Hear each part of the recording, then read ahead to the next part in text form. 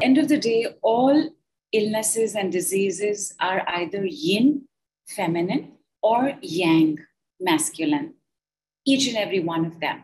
When we do a workout like this, we activated the yin strength in the sitting pose.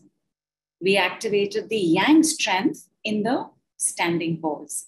Now the yang is fire and the yin is soft, gentle, healing water. When you activate a fire in the body, you also want to make sure that either you are sweating or you have combined it with the yin. Because otherwise, you will not be able to sleep till 3 a.m. today. Because that's what fire does. Fire in the body is rush, rush, rush, action, action, action, hunter, gatherer, let's go out, let's party, let's socialize, let's work, let's make lots of money, let's never sleep. But that is an imbalance. Just the way that whatever problem we have is a problem because it stops us in some way, it restricts us in some way, it makes us feel a certain way. The other thing that happens in any kind of pain, illness, and disease is the imbalance.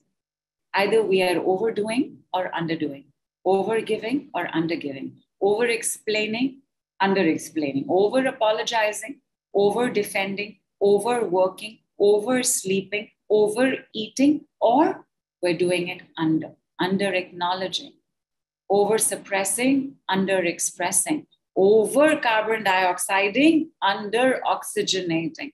Anytime there is an imbalance, and the imbalance came because we went with hearts open, chest open, body open, arms open, mind open, eyes open to this person for love.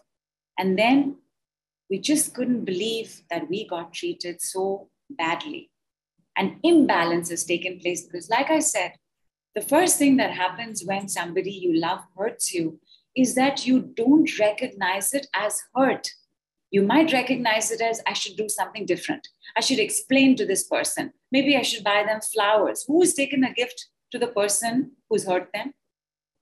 Like we go there and vice versa.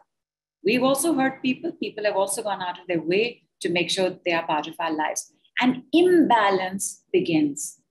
And therefore, because we have done a yin, we have done a yang, we must return to the yin.